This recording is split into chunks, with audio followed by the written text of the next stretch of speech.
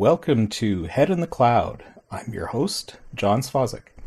This is episode 4 for 2017.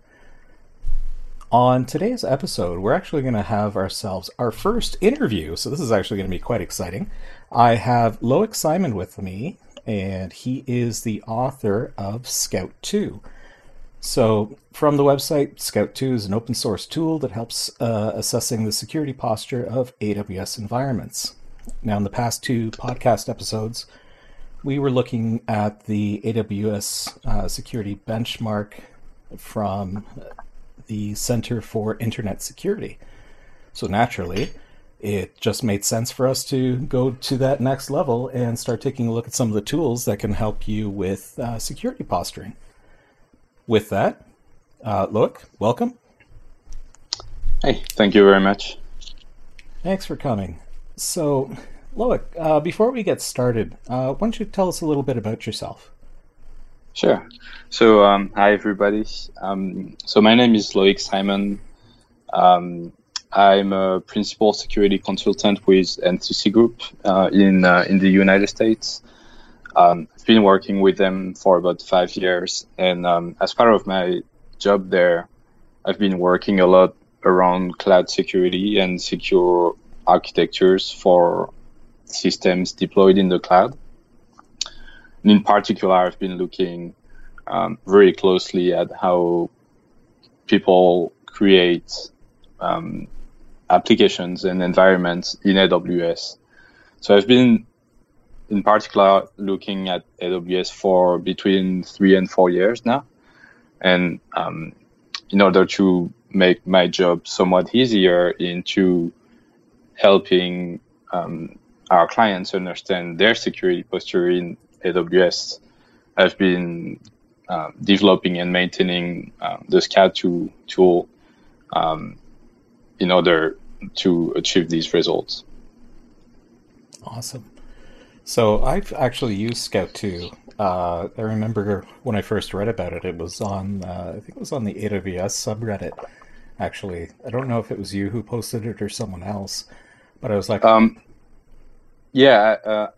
did not, I don't think I created the post originally, but somebody, I think a coworker of mine shared the subreddit link with me, and then I replied to a few of the questions that people had on there, and I think there were a few either feature requests or bugs that were mentioned in that subreddit, and I was able to, I think, address most of these. That was pretty cool. Yeah, no, it was interesting because I was doing a vulnerability assessment for our office, and it was just one of the things that I was doing, and I'm always on the lookout for new and exciting tools, and I was like, oh, this looks interesting. So I tried it out. It is actually a really, really great tool. I do want to thank you for that. It helped us identify a couple of things that previous audits had missed, so that was good. So thanks. That's pretty nice to hear. Well, the one thing that I loved about it, for those who haven't seen it, I'll provide a link in the notes for the show or as part of the show description for this podcast, and to the HTML report that gets generated. One of the things that I love about Scout 2 is how simple it is, because you essentially have 2 colors, right? You have red for this is really, really bad, this is a danger item, and orange, which is this is pretty bad, you might want to take a look at it for a warning. And then if everything is white, you're pretty much good to go. So that's cool. So why don't we get into a bit about what Scout 2 does at a more deeper level? Like what are some of the things that Scout 2 is going to be looking at? Sure. So basically the way it works is I think there's like 3 or 4 steps in how the running Scout 2 would work. When you first run the tool, what happens in the background is that the tool is going to be making a bunch of API calls to AWS, and it's going to download as much configuration as needed to do that automated security analysis of your environment. once it has downloaded this configuration, it does the analysis based on a number of rules that are shipped with the tool. The analysis may or may not detect a number of actual gaps. And then once that is all done, it generates an offline report. And that's basically an HTML page that you can load in your browser.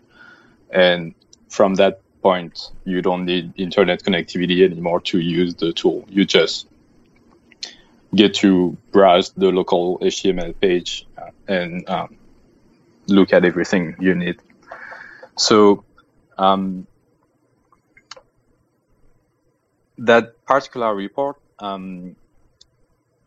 was designed in a security-minded way.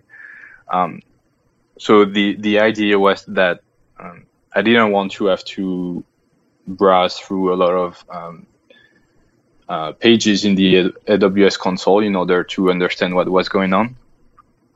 So I only download the configuration that matters from a security point of view, and I try to recreate new views for AWS resources that make more sense from a security auditor's point of view.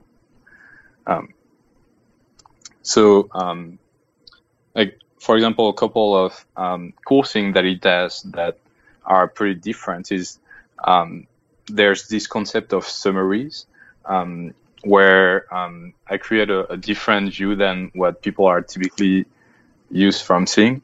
So one example is in the EC2 section, there's this external attack surface summary that gives you a list of all your external, all your public IP addresses, along with which ports and protocol are open based on the security groups that are attached to the instances that have these public IP addresses. So if you wanted to understand what your perimeter is for your virtual infrastructure, you could use that summary view, for example, which is a pretty neat way to quickly understand how much you're exposing from a network base.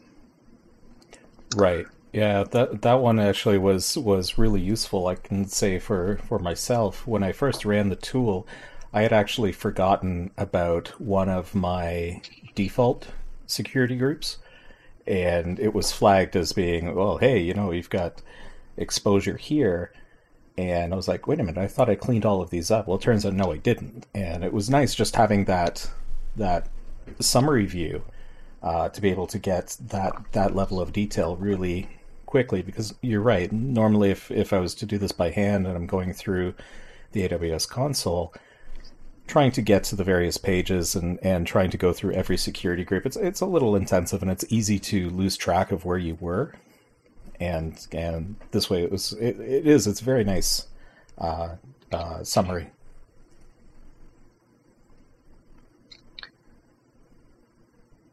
Okay.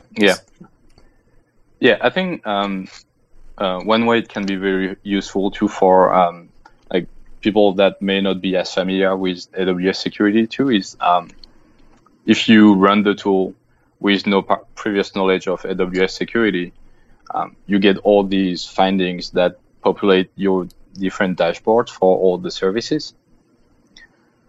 And that's, I think, a good way to learn about what type of issues exist in a cloud-based environment and try to get familiar this way, as opposed to going through all the best practices guides or trying to look through other type of resources you may find on the internet. That may be a pretty good way to get a really hands-on output of what things look like in your cloud environment.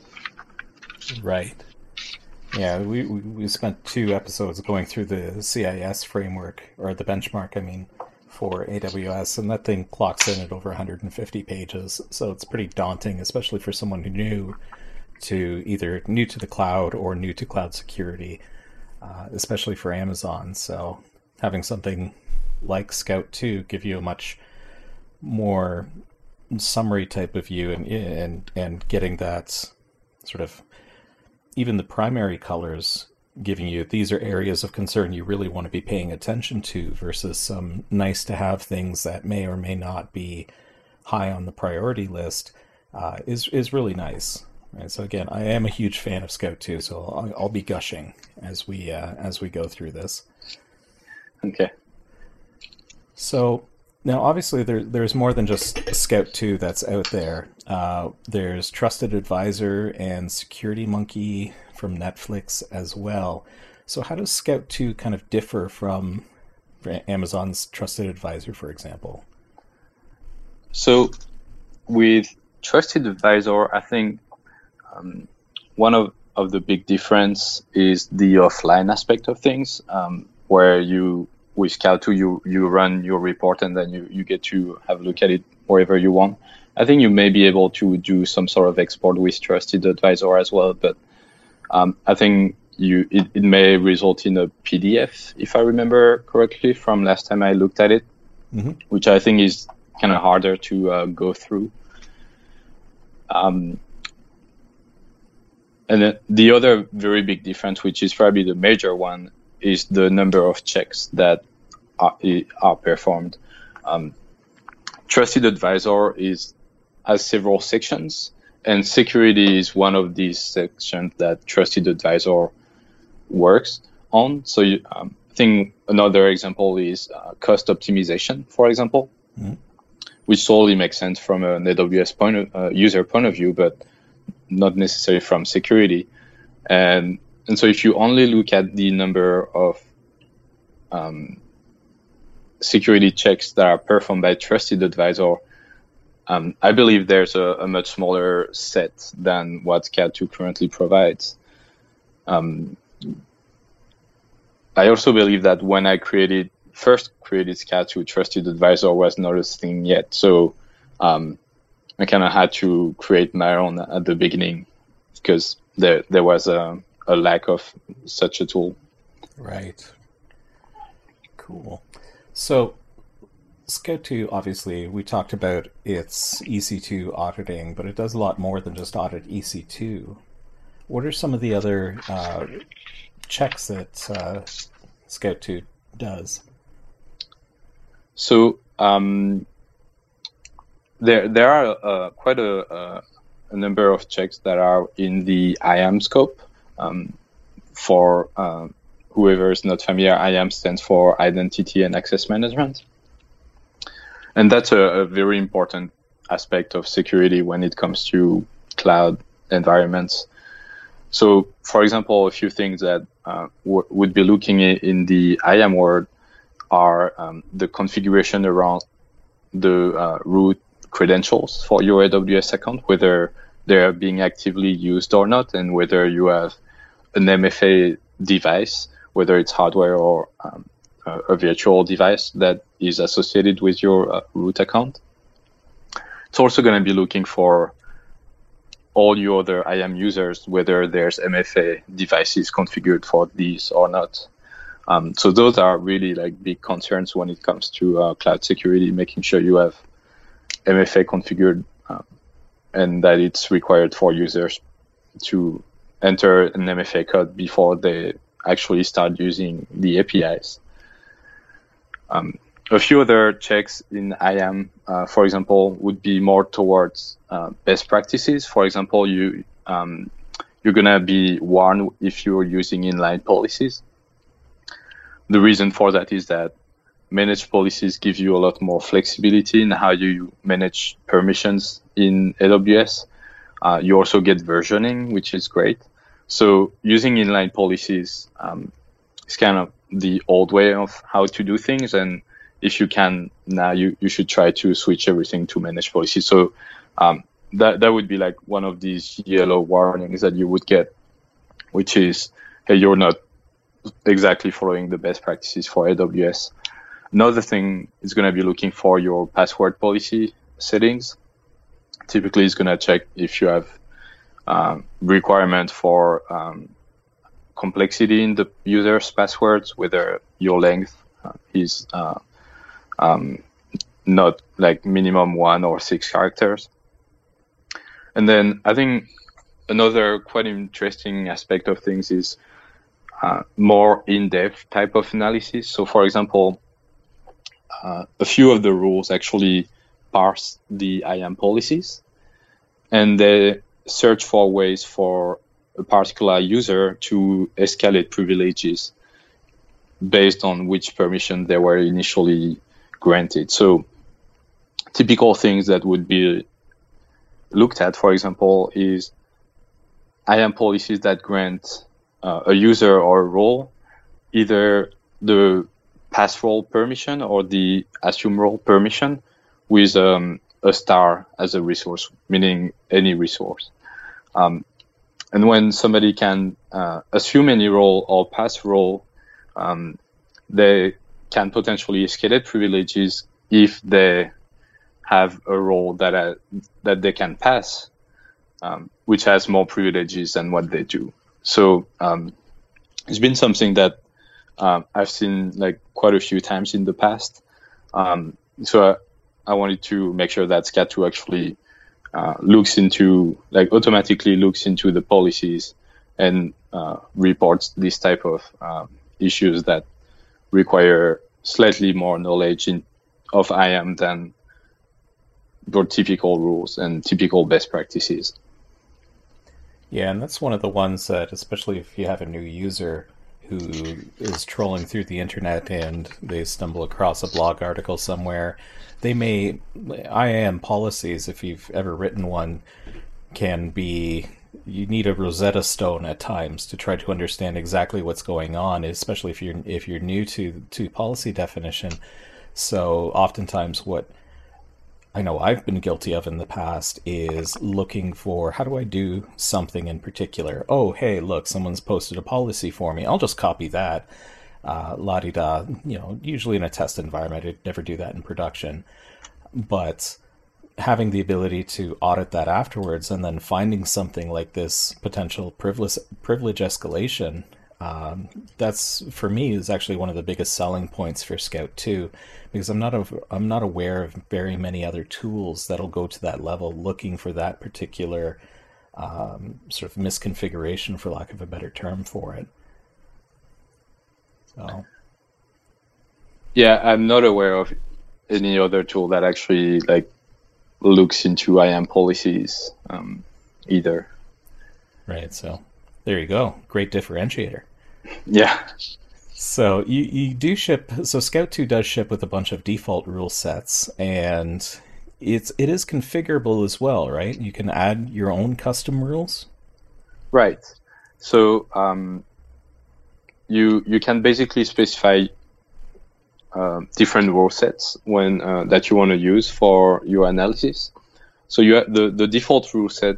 I've tried to somewhat reach a compromise between as much breadth as possible without creating too many false positives for users. So try to find whatever rules apply to everyone, and then those that don't, I create them and leave them on the side, and they can be turned on later on by users. So the rule set generator is also a HTML page that you can just start in your browser, and then you just get to browse through the various services that are supported, and then click to enable or disable which rules you like or dislike.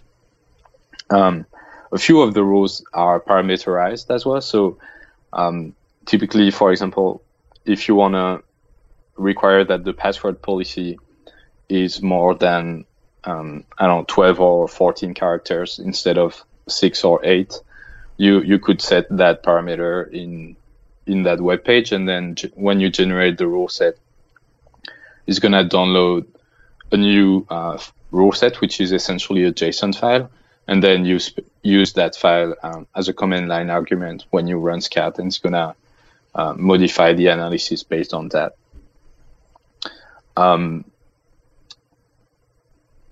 So yeah, I think there are 2 or 3 different rule sets that ship currently,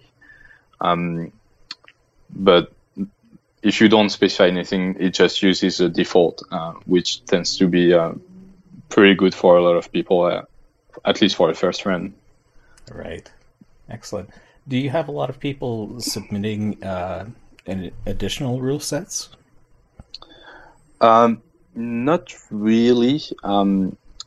I can definitely remember requests for new rules, and sometimes when it was applying to everyone, they just were automatically enabled into the default rule set.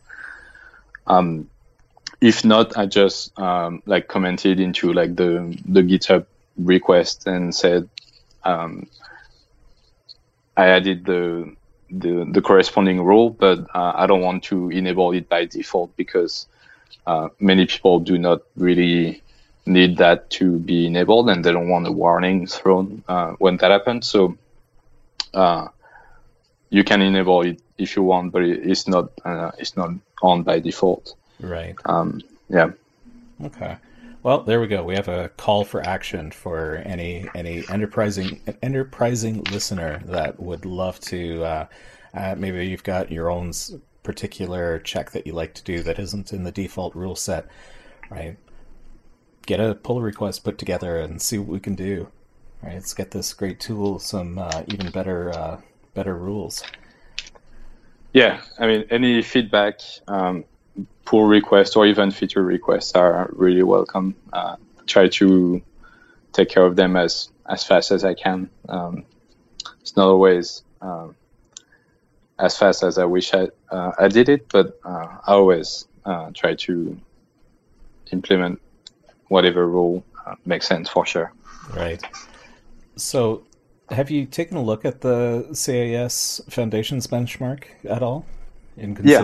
Have you considered adding any of the the gigantic list that they have as something to the default rule set? I know there's some overlap with what you already have.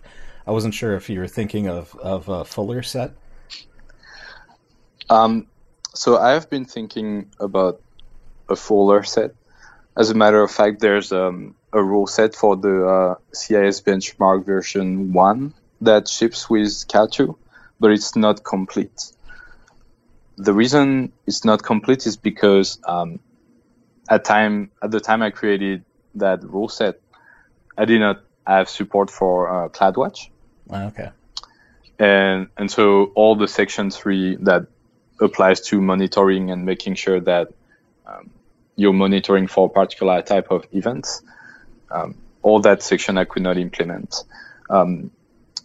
CloudWatch support is like ongoing work in Scout, and as soon as I have that added, I think I should be able to have a fuller set for the CIS benchmark. Oh, awesome. I know that sections 1, 2, and 4 were still not complete anyway when I worked on it. I know that, for example, in version 1.0, they required that hardware MFA device were used with the root credentials. And there's actually no way to tell from the APIs whether the MFA device is a virtual MFA device or if it's a hardware device for the root account. For IAM users, you can, but you cannot do that for the root credential. So that was one of the limitations on why that particular check in my rule set was not implemented, even though I do check whether MFA is enabled or not in SCAD. That was not a strict matching of their requirement. I had a quick look at version 1.1, and it looks like they just require MFA now for the root credentials. They don't specifically mention hardware, so I could definitely like re-enable that check. I haven't looked.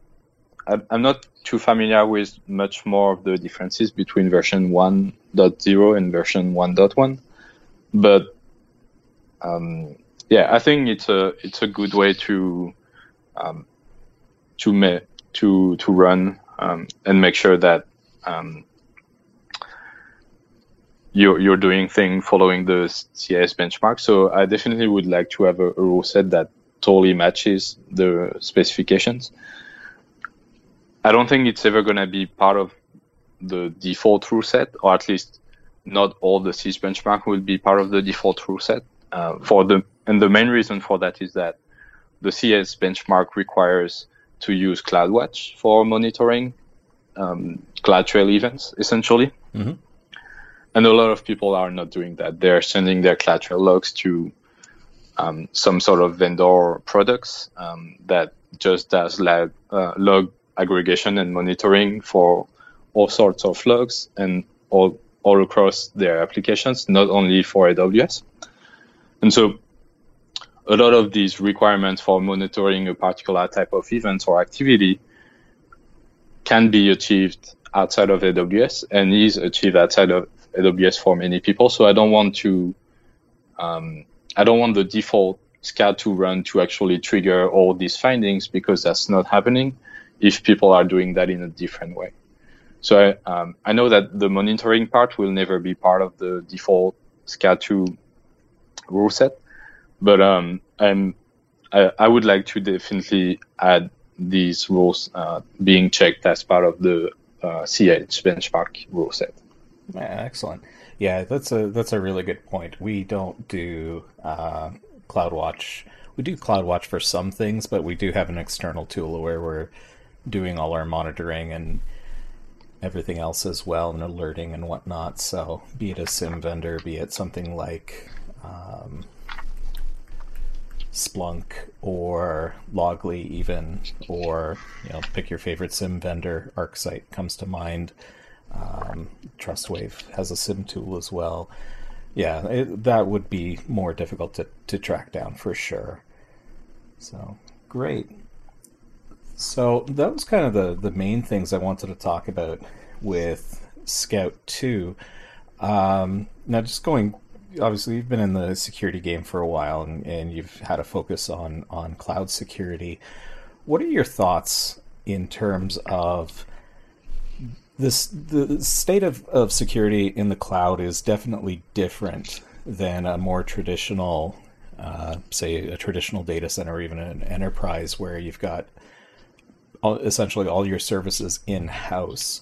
So how do you feel, what do you think is the state of cloud security today? Is it still in its infancy? Are people taking it more seriously, or?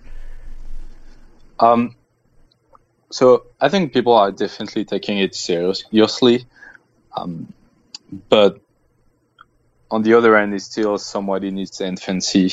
And I would say mostly because there's probably a lack of talent in that area, if I may say. What's happening is that, or what I've seen mostly, is that users of the cloud tend to be developers mostly, or DevOps people, who are really good at making systems in general, applications, and the whole stack, and make sure that the product works. But their job is to create that product, is not to make sure that this product is secure. And when you start asking people to think whether it's secure or not, you're gonna definitely add a huge workload on these people, which is not necessarily what they were initially supposed to do and what they were trained to do or even asked to do. Like there's probably a bigger priority into shipping their product or new feature rather than making sure they create a huge test case to make sure everything's secure and there's no application flow or infrastructure design flow. So it's not really that. So I think this lack of talent is mostly because I don't think a lot of people have been put in charge of only making sure the AWS or cloud environment is secure per se. And so if you ask them to create a new user that can do X, Y, and Z, you may end up with a user that can do a lot more than that, just because they didn't have time to, as you said, take a book or start Googling and figure out exactly how the IAM policy that they're supposed to come up with should look like. They're just going to create an overly privileged user. And when that happens, then you end up with like you potentially create gaps in your environment. So I think it's somewhat in its infancy because there's a lack of dedicated people to work on the IAM configuration for cloud users in general.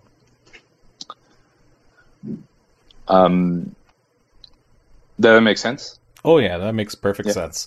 Yeah, that was actually one of the drivers for this particular podcast. Was I was listening to the various other security podcasts, and I'm like, people really are great at the notion of security in the individual organization within, I can go into the server room, I can put up my my firewall appliance and I can lock everything down. But given this shift towards the cloud, I've seen the same thing. You get the DevOps personnel who are like, I can get your application up on the cloud and you can deploy 50 times a day, but I'm just going to give you root privilege for everything.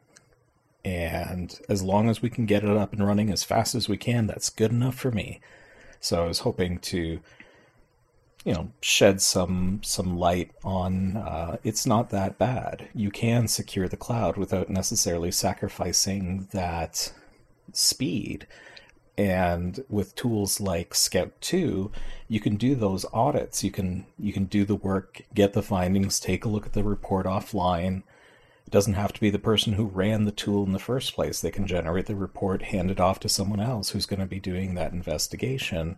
Maybe you've got a developer on staff who's like, hey, what's this IAM stuff and how does it work? Oh, cool. Oh, crap. We've got a whole bunch of red everywhere.